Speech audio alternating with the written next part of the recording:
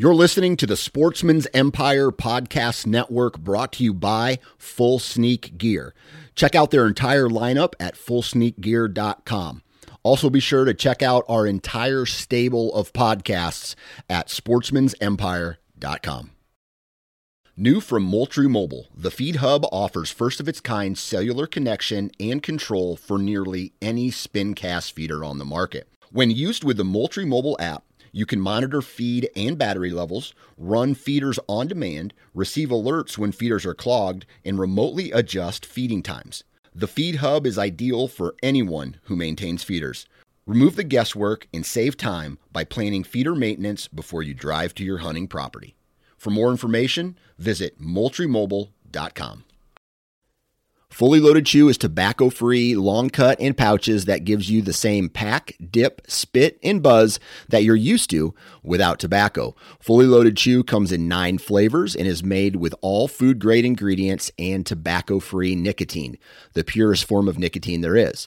To give us a try, head on over to fullyloadedchew.com for a $1 can of chew with free shipping when you enter the code OUTDOOR1. OUTDOOR and the number 1. Lastly, many outdoorsmen are trying to quit tobacco altogether, and Fully Loaded Chew may be that first step. For more information on our product line, visit fullyloadedchew.com. You're listening to the Average Conservationist Podcast, brought to you by Go Hunt and in partner with 2% for Conservation. Sign up today to become an insider at gohunt.com. 2% for Conservation's mission is to create an alliance of businesses and individuals that ensure the future of hunting and angling by committing their time and dollars to fish and wildlife. 1% of your time plus 1% of your money equals 2% for conservation.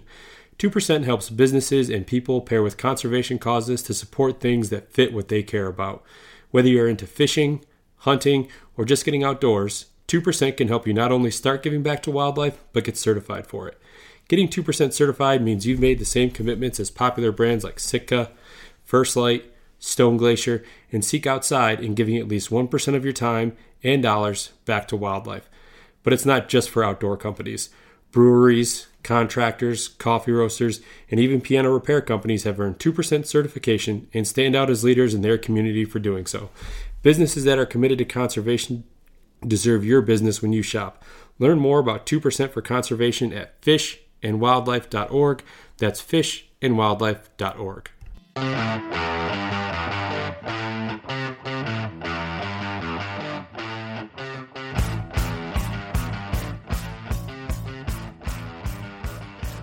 What's up, everyone? Welcome back to another episode of the Average Conservationist Podcast, and I'm your host, Marcus Ewing. Today, I am joined by the co-founder and CEO of 2% Certified Sasquatch Fuel, Andrew Schroeder. And Andrew and I have a lot of good laughs during this episode. Prior to actually recording, Andrew and I got to discover that Andrew is from Michigan here, so we got to kind of catch up on that and just talk about Michigan for a little bit. And Andrew goes on throughout the course of the episode here and talk about really the origins of Sasquatch Fuel, and it's really a pretty crazy story about how it really all got started from a fishing trip with his dad in some remote areas in Montana there, to the idea behind creating Sasquatch Fuel, and really what he used to kind of fund the initial research, I guess, and development of the packaging and everything that goes along with Sasquatch Fuel. Really interesting and entertaining, to say the least. Andrew also goes on to talk about, all the different products that Sasquatch Fuel is offering, what they hope to do in the future, and also why conservation is really at the core of what the business is doing. I think when you look at the packaging and how that kind of separates themselves from a lot of other brands in the industry, you can kind of see why conservation is so important to them. So again, like I said, really fun, really cool episode. Andrew is a great dude and has a lot of passion about what he's doing, not only with the brand, but with conservation as well. So episode 55, Andrew Schroeder. Enjoy. Before we get into the episode and the conversation with Andrew, though, I want to take a minute to tell you about our partners over at Wild Rivers Coffee. They're roasting in small batches, so they ensure that your coffee arrives at its peak freshness. Wild Rivers is also a proud partner with 2% for Conservation, and they believe in preserving wild places and wild things that bring all of us so much joy. And that's why everything that they sell, a portion of the proceeds are donated back to conservation organizations that are near and dear to them. So organizations like Trout Unlimited, Backcountry Hunters and Anglers, Ducks Unlimited, and Rocky Mountain Elk Foundation. So go to wildriverscoffeeco.com where you can buy fresh roasted beans, handmade mugs, sweet merchandise. And if you use the code fish_wildlife, that's all caps, so all caps, fish_wildlife, you can save 10% on your order. So again, be sure and check them out, wildriverscoffeeco.com. All right, I'd like to welcome to the podcast today from 2% certified brand Sasquatch Fuel, Andrew Schroeder. Andrew, how's it going today? Hey, Marcus, doing awesome. Thanks for having me on, and I was glad that we got to catch up a little bit about Michigan before this all started. Yeah, no, that's like almost my favorite. I mean, granted, I enjoy all these conversations, right? And the 5 or 10 minutes that I get to kind of BS with people prior to start recording, whether it's if you've done a bunch of these or it's your first one, just get to know each other a little bit, feel each other out, like just kind of how the conversation's going to kind of flow, maybe get any nerves out of the way, and then you find out a little bit more about the person. And yeah, Michigan boy and living out west now, so I love it, man. I'm excited to talk more now. Yeah, definitely excited to be here, man. Definitely excited. Yeah, well, I'm glad that we could do this. I know we had touched base a little while ago, and you guys had some big stuff going on there at Sasquatch Fuel, and now is a better time. So I'm excited to hear more about the brand. Yeah. I mean, sorry about the last month and a half. I feel like I've been a chicken running around with his head cut off, just figuring things. We got new meals coming out sometime this month, and getting everything together. But just a quick little synopsis of the company before get in. We're a backpacking food company. We were started in 2015. The idea came about in 2013 on a fly fishing trip up in the mountains, up in the Crazies, actually. Okay. My dad and I come from Michigan, moved out here in 2008, spent a year going to school, went back to Michigan, graduated in the UP. I ended up down in Tampa, Florida, and I was just sitting there for a year going, what the hell am I doing with my life? I remembered this place with mountains and amazing public land. I was like, I need to go back to Montana and just figure something out, go to school, wherever it ends up being. So came out here. My dad immediately put me on a fly rod because I grew up Michigan just fishing on the dock for perch. Yeah. And so there's a little bit of a different thing going on out here.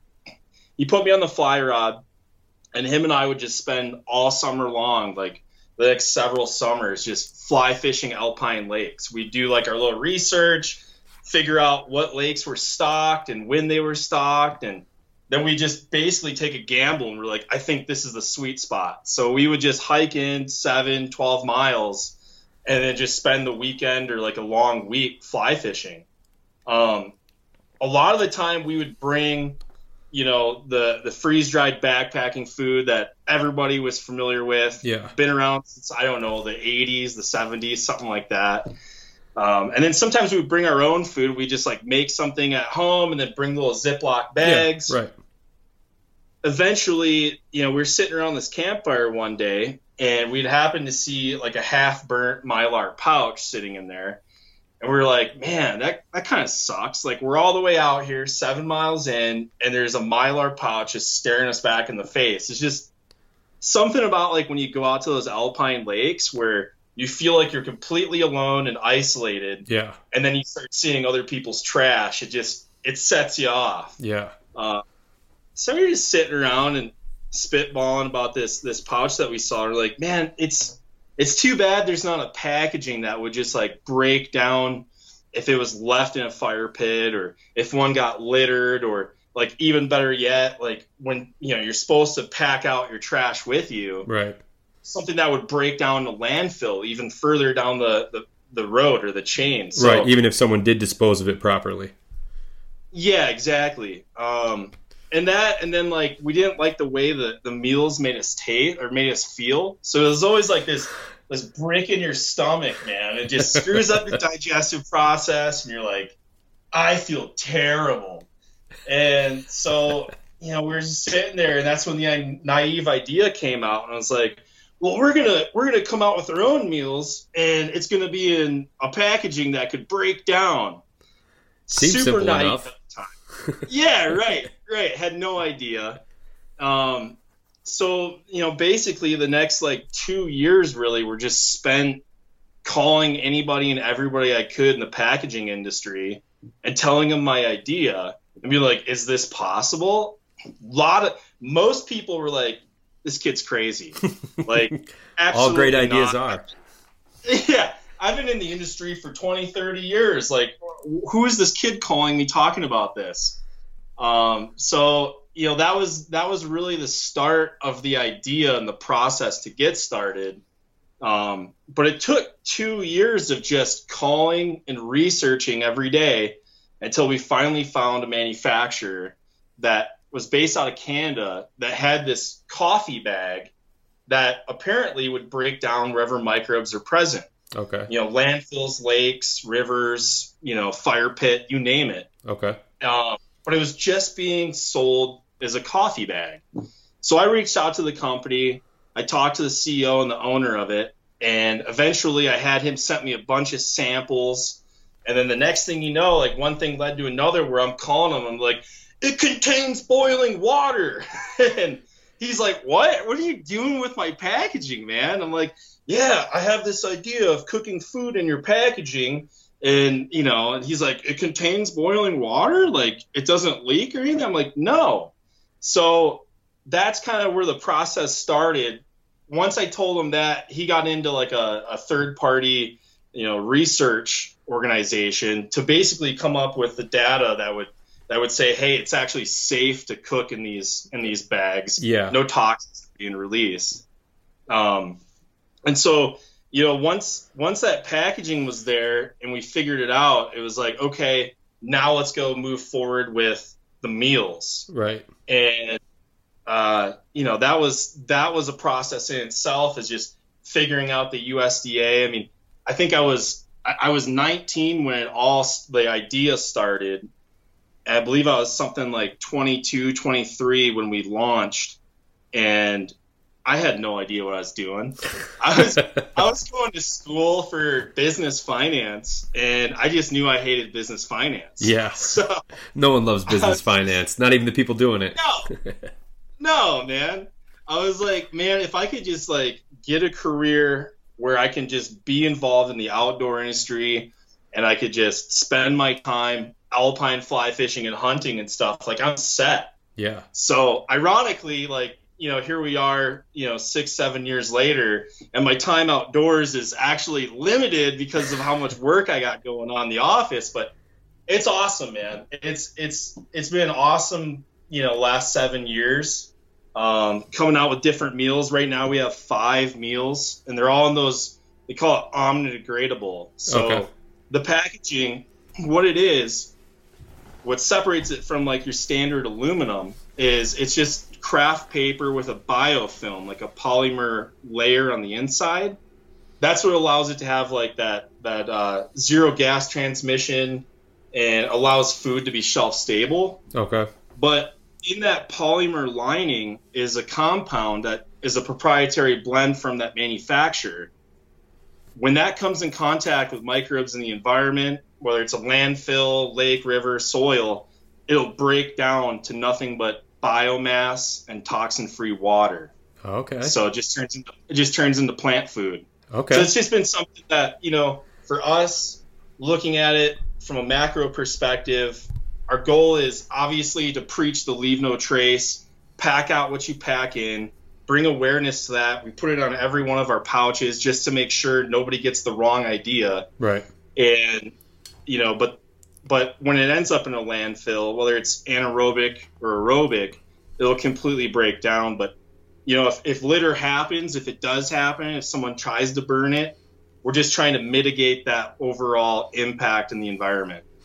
Yeah, because I think as much as we all want to do the right thing with pack in, pack out, I mean, things happen, right? Even if you're trying your damnedest not to leave any trace behind. I mean, you can go to all these great lengths and sometimes something falls out of your bag and you don't realize it when you're digging something else out. I mean, sadly things happen, right? But to be, conscious of what you're bringing in and making sure you're bringing it out, but to have that almost like a fail safe in case it does hit the ground and you're none the wiser.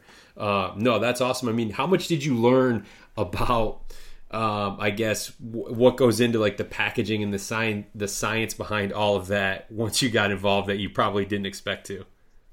Too much. I learned way too much.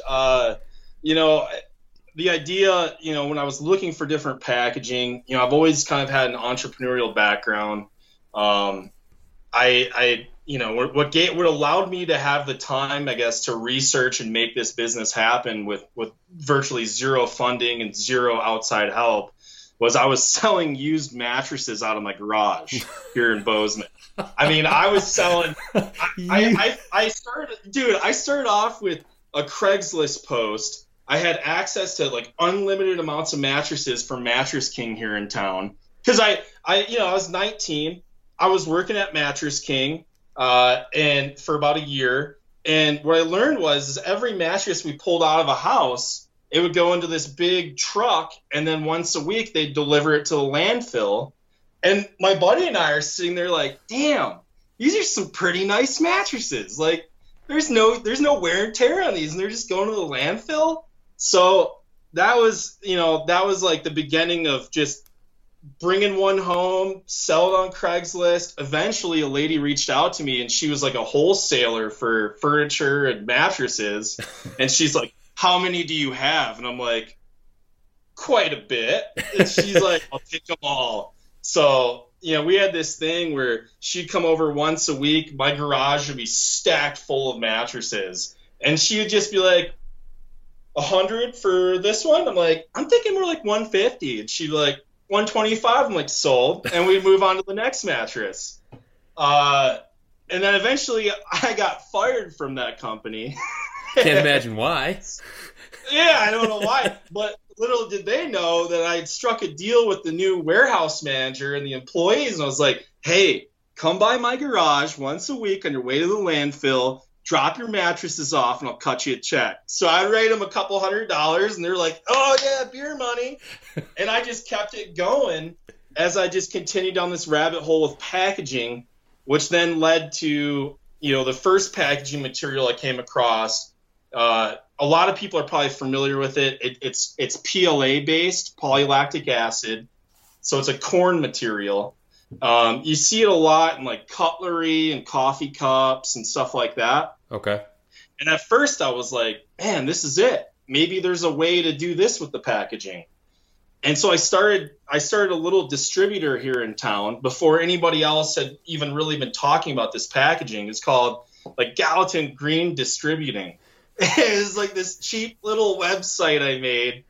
And, I got into a couple coffee shops and yogurt shops and eventually started learning more about the industry and learning that this plastic material actually was far worse as far as like its greenhouse gas emissions, water usage, and fuel to manufacture than regular, plastic cutlery or coffee cups. Okay. And I learned that the only way that it really made an impact and was really compostable was in a commercial setting.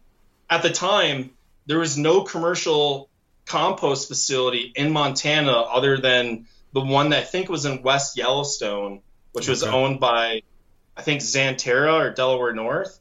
But they weren't taking these plastics because there was too much like other plastics being mixed in and it was hard to separate.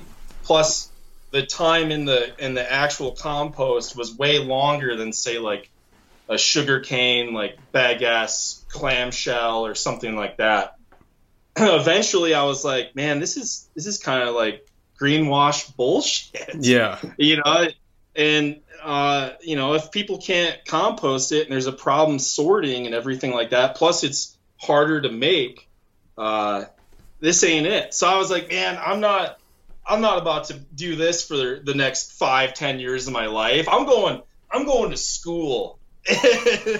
And then that was just the start of going to school, and I continued to research the plastic industry, and eventually I had a year left of college, and I was like, man, what am I doing? Like, I got this little company I started. Yeah. It's growing. It's picking up a little traction. I'm just going to risk it for the biscuit and go for what I want to do. And, but yeah, I mean, the long-winded answer, I've learned too much about plastic industry.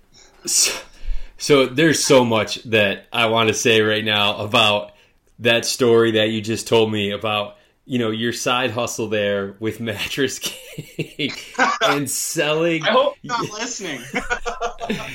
Oh man, if they're not 2% certified, they probably don't much care. But so when you first said that, you're like, oh, I was selling used mattresses out of my garage. Like, there's always this like stereotype or this. I don't even know what the word I'm looking for here is, but like this connotation, right? That goes with like a used car salesman. Like, they're slick, they're dirty, they're cunning, they're underhanded. They're always going to have my bathrobe on. Yeah. The 1970s attire, always just trying to, oh yeah, this one looks good. Yeah, let's look under the hood type thing. And then I feel like you almost take that one step further, right? And they're like, no, I'm not selling you a car. I'm going to sell you my mattress that I've been sleeping on for the past 5 years. But no, that's such a crazy story, and that's so cool that you went from that to basically using that to fund what you really wanted to do, and in the end, kind of spinning it on its head, and look where you guys are at now. I mean, that's a really cool from beginning to end story. Yeah, I mean, it was nice at the time because like my roommates and my girlfriend at the time, they all had day jobs working 9 to 5. When I got fired from Mattress King, it was just like this hostility, this overwhelming hostility in the house started happening, where it was like I would walk in from the garage with a fat check, like $5-6 for the week, and they're like, what the hell, dude? You don't even work. You just sit in your room, drink coffee, and just call people and research. So I'm like, yeah, man, I don't know. There's never been, I feel like the statement, it's not what you know, it's who you know. And the fact that you made some relationships with the warehouse manager and the drivers, like, that's all you needed. It was easy. It was easy street for a while after that. Yeah, man. And I think eventually after a couple months of me being gone, they finally started putting the pieces together. And all of a sudden the delivery stopped happening and communication all ended. And I'm like, all right, I guess it's time to go to school now. Yeah, you wrote it as far as you could, so I commend you for that, for sure. So you've got the packaging pretty well figured out, and then you kind of move on to actually deciding upon the meal. So what does that process look like? I mean, you said you guys offer 5 different meals right now. I mean, what was your first one, and what did it take to get from, okay, let's make this, to actually being able to sell it? Yeah, so the first meals that we made, there was actually only 2. It was we called it vegan rice and beans and spaghetti and meat sauce. So the spaghetti, that was, I feel like, pretty easy for me to come up with. I come from a big Italian family, and we had a bunch of different seasoning blends that we used growing up, and I was just like, well, okay, we could make a sauce with these seasonings. And we eventually, we first were thinking freeze-dried meat. There was a company on the East Coast, and they offered freeze-dried meatballs and stuff like that. But unfortunately, the problem was when we got the samples delivered to the house, it was like dog food. And I was like, man, I don't want to put this in my product if the dog doesn't even want to eat it. It was just like this styrofoam, I guess meat, but it didn't have any taste, and it smelled kind of industrial. Yeah. So, my head was like, okay, what can we do instead of freeze-dried meat? And then I just thought, it just hit me. It was like, man, what did people used to do? Back in the olden days before freeze-drying machines, it was jerky and that biltong. It's just cured meat. And so, that was where it was like, okay, let's use jerky instead of freeze-dried meat for the spaghetti. And the vegan rice and beans, it was like a seasoning blend that I made, black beans, red bell pepper, and rice. But there was a learning curve. So, I bet. Dude, the first so back in 2015 or 2016, I can't remember the time frame, but basically we picked up our first 100 meals, 50 of each. Okay. Brought it back, put it in our garage on a pallet. I had literally, like, a week before we picked up, my dad picked up, I broke 2 vertebrae. And so I'm like laying in my bed in like a back brace. and my dad comes in with like all these meals, and I'm like looking through the door of my bedroom like, yeah, they're finally here, man. And it was like this, we made it. I finally like came up with the packaging. We finally got the USDA bug. All the pieces came together. We're finally in the market. Unfortunately, the vegan rice and beans that we started off with, the beans wouldn't reconstitute in water because for some reason that I wasn't aware of until after we placed our order and had these made, they were whole black beans. They're freeze-dried, but even like a whole bean that's freeze-dried still takes an ungodly amount of time to rehydrate. Okay. And so, there was that issue, not having any capital and really no expertise in anything. I started the first prototype labels in Microsoft Paint. And I went into a print shop here in Bozeman. And I was like, hey, I want to print these labels off and just make some demo meals, mock them up. And they laughed at me. They were like, is this Microsoft Paint? And I'm like, yeah. Yeah, what's it to you? They're like, we need a vector graphic, my dude. And I'm like, what's vector mean? So, just started off with like a cheap, free platform, I think called like Inkspace or Inkscape or something like that would make vector graphics. Yeah. And so the first 2 meals had these 2 atrocious labels. Gray. I don't know why I thought gray was a good idea, gray and white, but it was just like, this overwhelming feeling of we made it, we're finally at the market, but then soon after it was like, shit, nobody knows we exist, no money for advertisement, one of the meals doesn't reconstitute, and the labels look like garbage. So, there's just a learning curve over the last several years, and, to this day, I still make the labels, believe it or not. Well, yeah, it's probably pretty believable because they're not, I'm no artist. And we're looking at, bringing our own artist in-house and rebranding the logo and the labels. That's to come. Yeah. But yeah, I mean, just making the best out of what we had from the beginning of nothing. So how long would you say it was from the time you got those first 100 meals, and then you discovered the issue with the beans?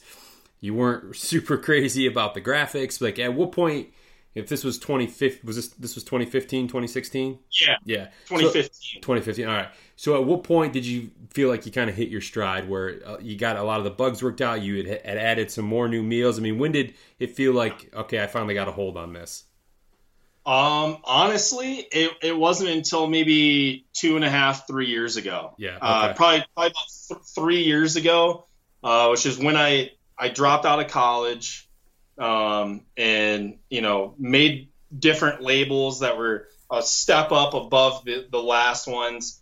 I came out with a couple new meals. One of the meals that we came out with was called the Kickin' Cactus Bowl. And so it's basically like a burrito bowl, with Nopales cactus powder in it. Okay. And the idea was we had a guy that we had met that had a drop shipping website, and he wanted to sell some meals on his website.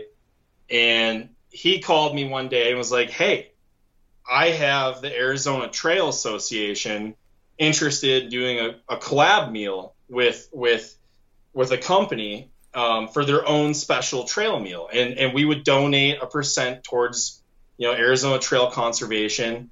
And he told me there's like 5 or 6 other companies involved that were all, I guess, vying to make a meal to send to them, and then they chose us. And so that was kind of like a big moment for us, where it was like, wow, like a credible organization that's doing amazing things, right, actually picked us to partner with. And that was a huge step up of like, okay, momentum is going in our favor. We came out with a Southwest mac and cheese that started just killing. People started just love that meal. To this day, it's like our number one seller.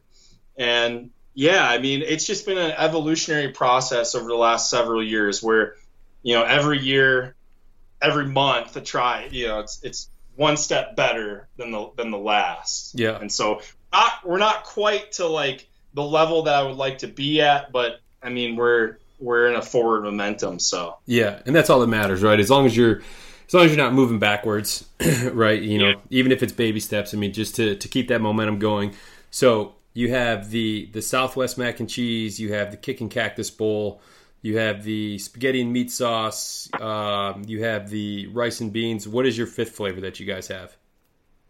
Beef stroganoff. So we use like a portobello shiitake mushroom mix for like the sauce base, and then we use the cattle jerky for the beef. Okay. So right on. Yeah. I mean, you're a Midwest boy. You're a Midwest boy just like me. And some of those meals, like you say, you got the mac and cheese, the stroganoff. Like these are like taking me back to like my youth here, and I'm really digging it, man. Yeah. I mean, for us, it was like, especially coming from just 2 meals and knowing that we can't come out with a full product line right off the gates. For us, it was like, let's come out with meals that are hearty, that a lot of people would like, instead of coming out with something that's more like foreign, like something that has fish sauce in it. Yeah. Right. So yeah.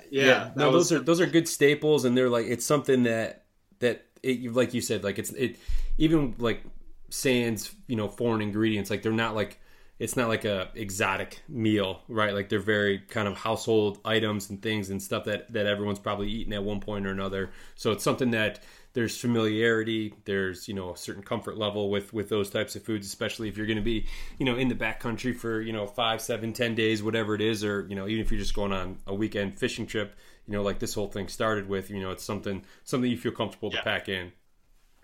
Absolutely. So now, are you guys just a direct consumer, or are you guys, do you have any, or can you get your products in any stores or anything?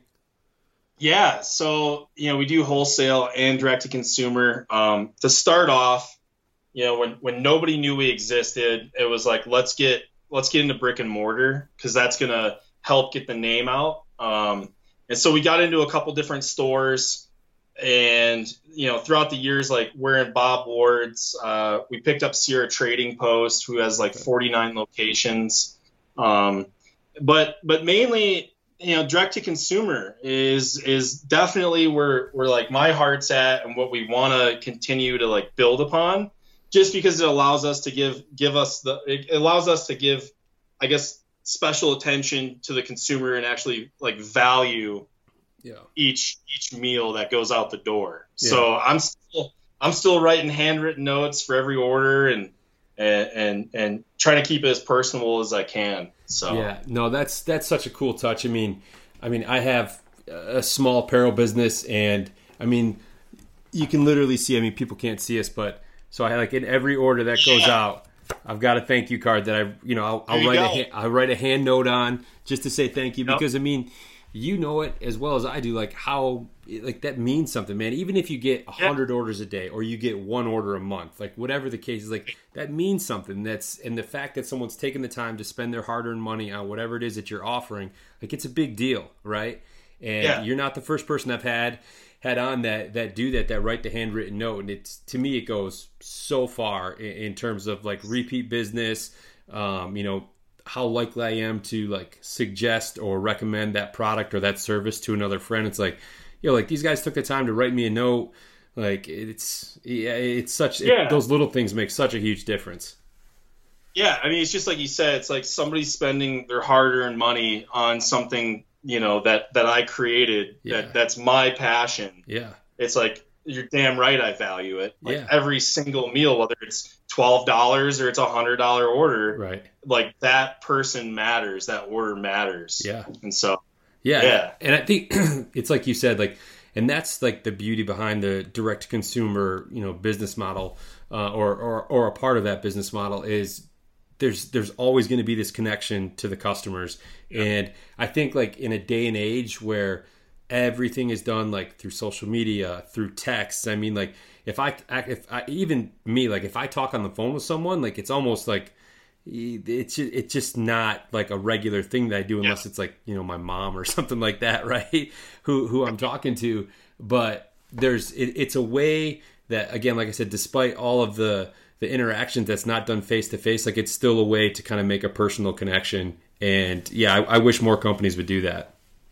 Another thing that we like really prioritize and I try and include on every note is like, give us your feedback. Yeah. Like I'm not just looking for like these meals were awesome and just like positive feedback. It's like I crave the negative feedback, because if I get that negative feedback, it allows me to self-assess and see what can we do better. Yeah. And that's just always something that we've been encouraging from our customers. Yeah, the pat on the backs are nice, but you don't really learn anything about what it is that you're doing. I mean, because how often do you figure people are like, well, I don't want to like leave a bad review. I don't want to be like, hey, your shit sucks, right? Or I didn't like this. It's like, there's ways you can do it. Like, hey, maybe this or that or something like that.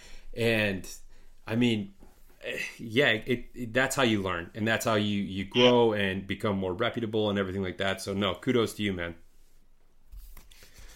So from an outdoor perspective, and we got to talk a little bit about it, and being a Midwest boy, I kind of have an idea of what your answer is here, but how was it that you were introduced to the outdoors? My father. So my dad's the one that got me in, like, whitetail hunting at a young age with him. Definitely a different ball game out in Michigan than it is out in Montana, right? Oh yeah, there's definitely a little learning curve. But no, like he would, on the weekends he made sure to take me fishing. Mostly we'd fish for perch or whatever it was, but like that, and then like whitetail hunting, where even before I was of hunting age, like just being outdoors with them. That's what kind of shaped and molded, I guess, the rest of my life with the outdoors and that special connection. Yeah. So would you say like that's kind of like the whole conservation mindset, was that instilled in you by your dad? Yeah. Yeah, absolutely. I mean, like ever since I was a kid, and like you probably know exactly what I'm talking about, being in Michigan, where like, the value for public land, like it is the same. But there's so many other people, I guess, like in Michigan, I'm used to seeing way more litter, way more graffiti, way more trash. Like even up in the UP where I'm originally from, it's like when I went back a couple of years ago, we did a little hike around Teal Lake over by Negaunee. Sure. And the amount of graffiti, a collapsed tent, like just bags of clothes on the trail. Yeah. And like then you come out here and that's not really the case. I mean, it does happen to some degree, but I just feel like it's a different mindset out here where people are way more, I guess, because that's the other thing is like, a lot of what we do as far as like our volunteer and conservation stuff is campsite, like primitive campsite cleanups. Okay. And it's still a big thing out here where there's shells, there's brass everywhere. Yeah. There's things tied to trees and but I mean, like ever since I was a kid, I was just instilled that leave the land in a better place than you found it. Yep. Just don't leave anything behind. Leave it pristine for the next person to enjoy. Yeah. And so that's kind of what I've just built the company around. Yeah, and while Teal Lake is a good-sized lake, like for for people to like leave stuff out there, like you can see like all of Teal Lake from 28 right there, right? Like it's not, you're not that far from wherever you parked your car, from wherever you set out from. So it's like, dude, take 20 minutes, like walk back to the truck, right? Like, and that's what's frustrating is people just, they either take for granted that, this land is always going to be here. It's always going to be in a like shape, or it's always going to be in a state of usability, right? Which isn't the case. Or B, someone else is going to come behind me and clean it up. Like, I don't give a shit, but someone else probably does, and I'll let them take care of it. I'll make it their problem. And it's such a terrible mindset to have. And, part of me feels like that people that make those decisions, they haven't been really exposed to the outdoors, right? They don't have this appreciation for it. It's super short-sighted. I think with a lot of people, it doesn't even click in their head, like the aftermath of the action. Like, oh, am I destroying this for the next person to come? It's just a reactionary thing of, I'm done with my wrapper. Boop. Yeah, and it becomes like all of a sudden this, 1 ounce wrapper becomes an inconvenience to them, right? It's like, oh God, I'd hate to put it in my pocket. I'd hate to put it in my pack. No one's looking, right? So that's terrible. So from a conservation standpoint, in the outdoors, and really the product that you offer is geared around outdoor recreating, whether it's hunting, whether it's fishing, backpacking, camping, whatever the case is. I mean, your product offers use from a lot of different outdoor recreationists. So how was it that you first learned about 2% for conservation? Yeah, I think I just saw him on Instagram, to be completely honest. I saw him on Instagram. I saw that, it looked like it was from Bozeman, Montana. Yeah. And so I was like, oh shit, man. And like, we were already doing so many different things, like the partnership with the Arizona Trail, and just like, we're already cleaning up campsites. And it was just like, man, like we need to be 2% certified. Yeah. So it just seemed like a no-brainer to us, where it's just, if enough people become 2% certified, like there's just more people that are conscious. I mean, the thing that I love the most about 2% is that it's not just donating your money. Right. Like that for us, like, money, like the bottom line, it does matter because we're a small business, right? We don't have a whole lot of expendable capital. Right. But the thing, like when it comes to big corporations, money is just an easy expense, right? Yeah. Like it's easier to give that donation away, but they still have to put the boots on. Yeah. Like everybody that wants to be 2% certified still has to gear up and go outside and get off their ass. Yep. And that was like super appealing part of it all. Yeah. To my knowledge, there's nothing else like it.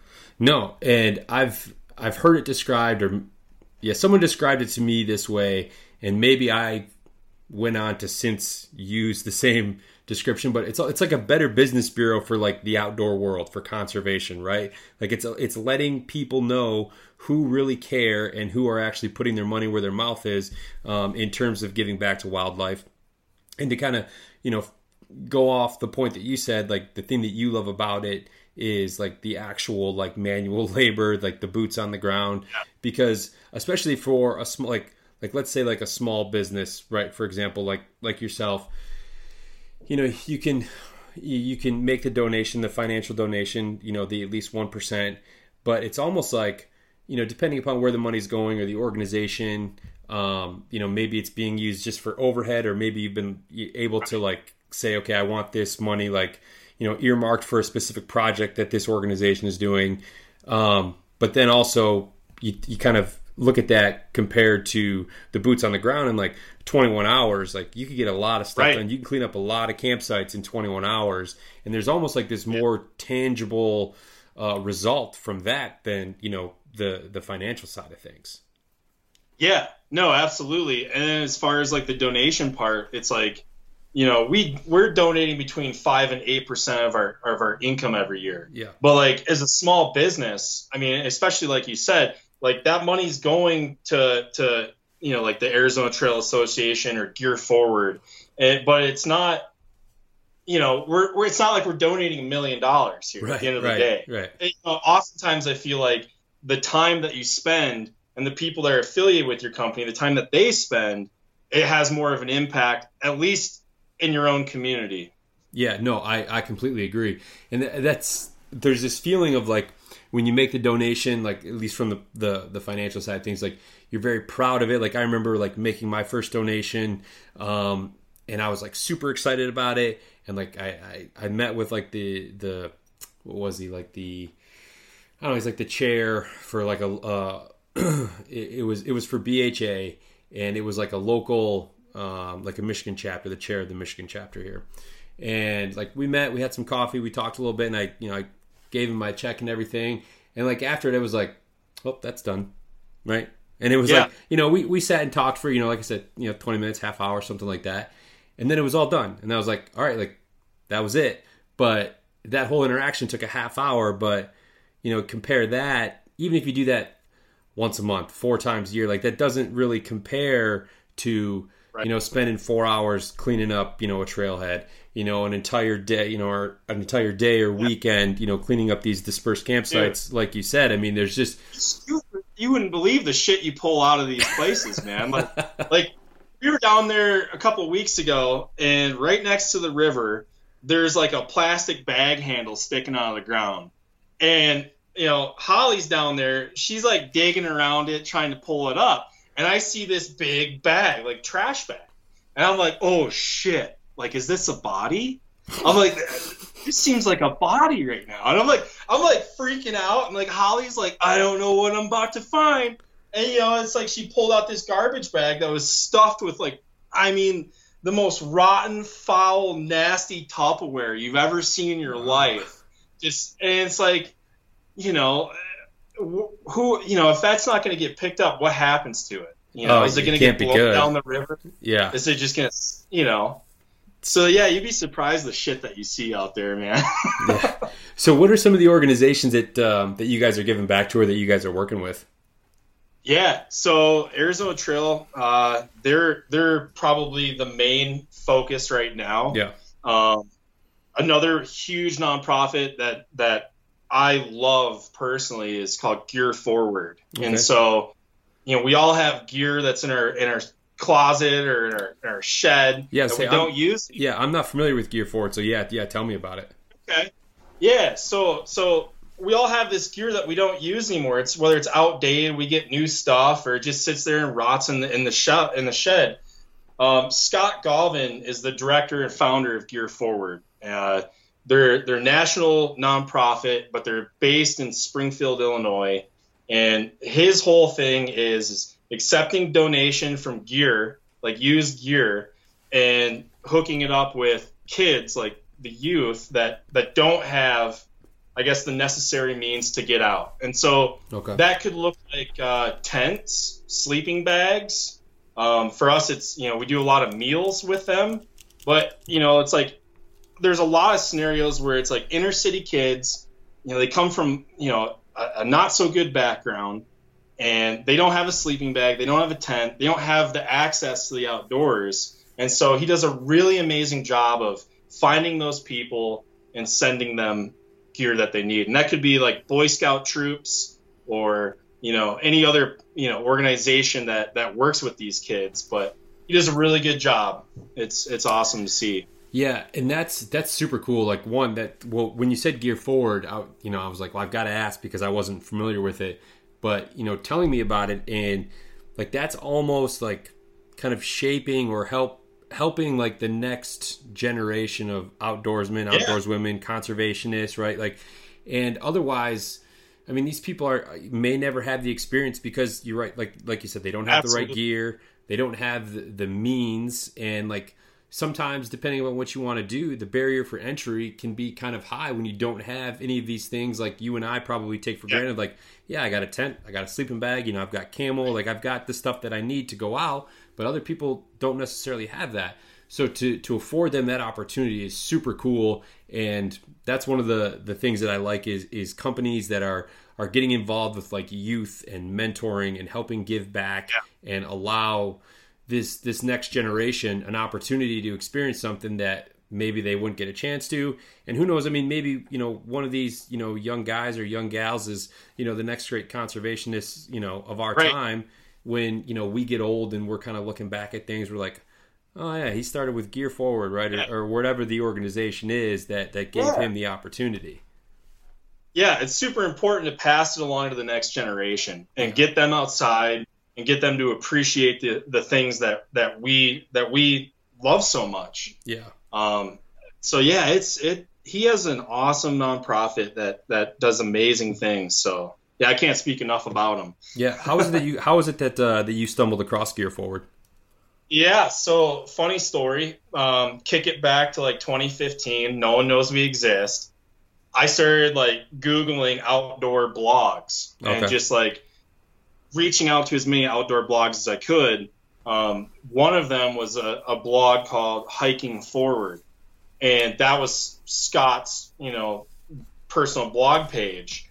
So we built a relationship through that way. I sent him meals, he tried them out, and then like I think it was a year later, he reached out to me and was like, "Hey, I'm starting this company or this organization called Gear Forward. Kicked me the idea," and I was like, "Man, this is solid stuff." Yeah. Because not only are you reusing old gear and eliminating a lot of like new waste coming in, but also just outfitting, the younger generation that wouldn't have the opportunity necessarily to get out in the first place. Yeah. So.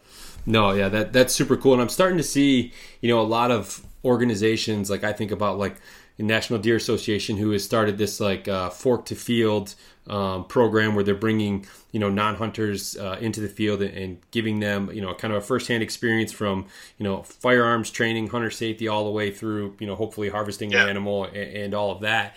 And, this getting new people involved is so vital because, I think like the outdoor industry kind of as a whole has always been kind of looked at as like this old white guy thing, right? Right. And right. I mean that's kind of like how our parents grew up, like in our grandparents grew up in that, and like with everything, right? Like times change and more people get involved. So to see groups and organizations and businesses helping kind of move that forward and hopefully and potentially bring in, a more diverse community for the outdoors, like I'm all for it, man. Absolutely. Yeah. Absolutely. So kind of big picture stuff here. What do you kind of have in store for Sasquatch Fuel, kind of, let's say the next, 3, 5, 7 years? Yeah. So we'd like to bring in, way more meals, like just a bigger product line. The goal is, this might sound crazy to some people that are listening to it, that know me, but the goal is 30 meals within the next like 15 months. 30 different meals? Okay. like 30, to have 30 total. Okay. So the idea was just like being able to expand the product line, more options for more people. We came out with the Tibetan yak snacks last January or 2020, 2020. It's all together. It's just a big mess. Last year, right? But we worked with a local yak ranch up by Kalispell. Okay. Everything's grass fed.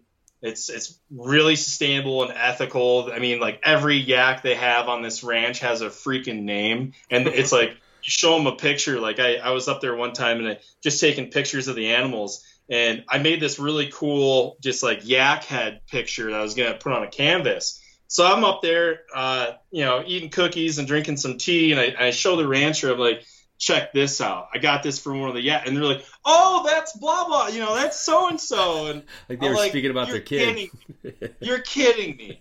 So that was a goal for us to expand, into different products like snacks. Yeah. And just be kind of an all around outdoor food brand. Okay. So right on.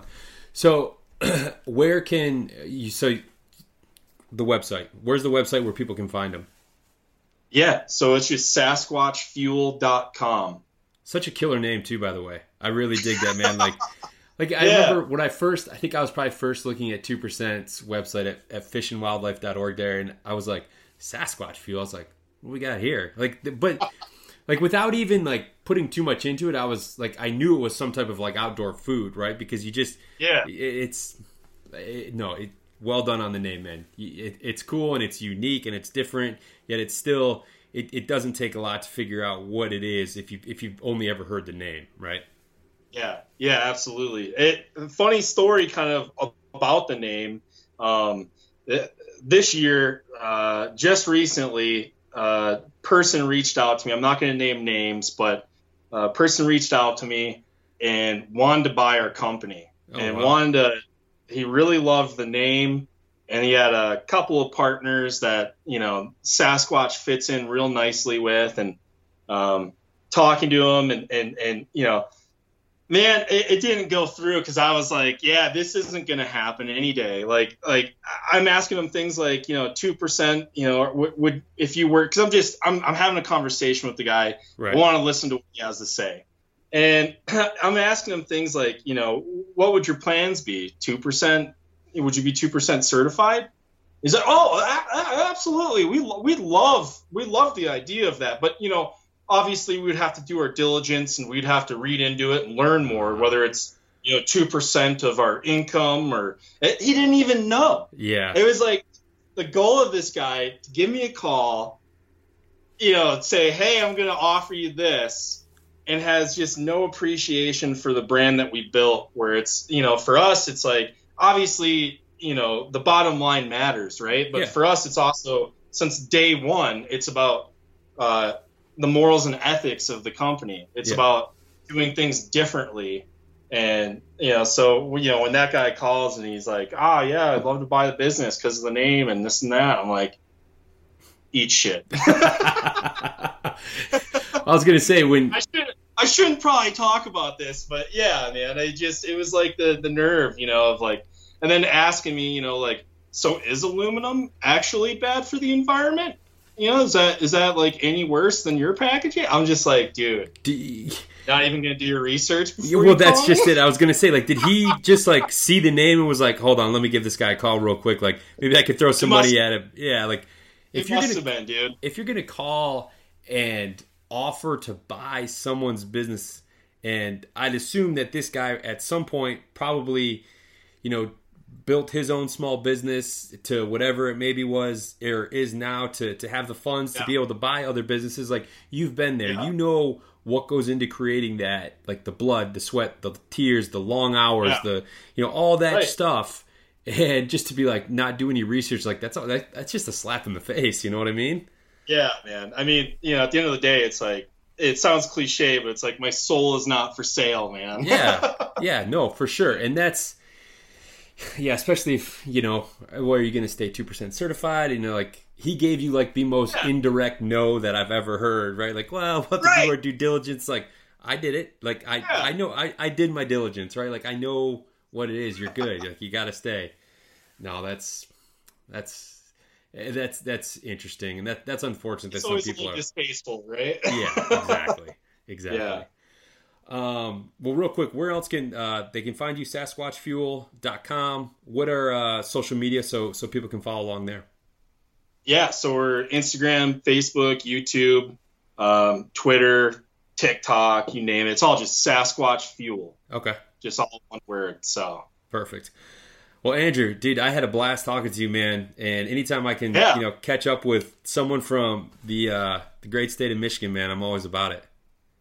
Absolutely, man. I love talking to you, Marcus, and it's good to be on the podcast. So. Yeah. All right. Well, take care of yourself, Andrew, and we look forward to some new products in the future here. Awesome. Thanks, Marcus. Thanks. All right. Well, thanks again to Andrew for taking some time today to join me on the podcast.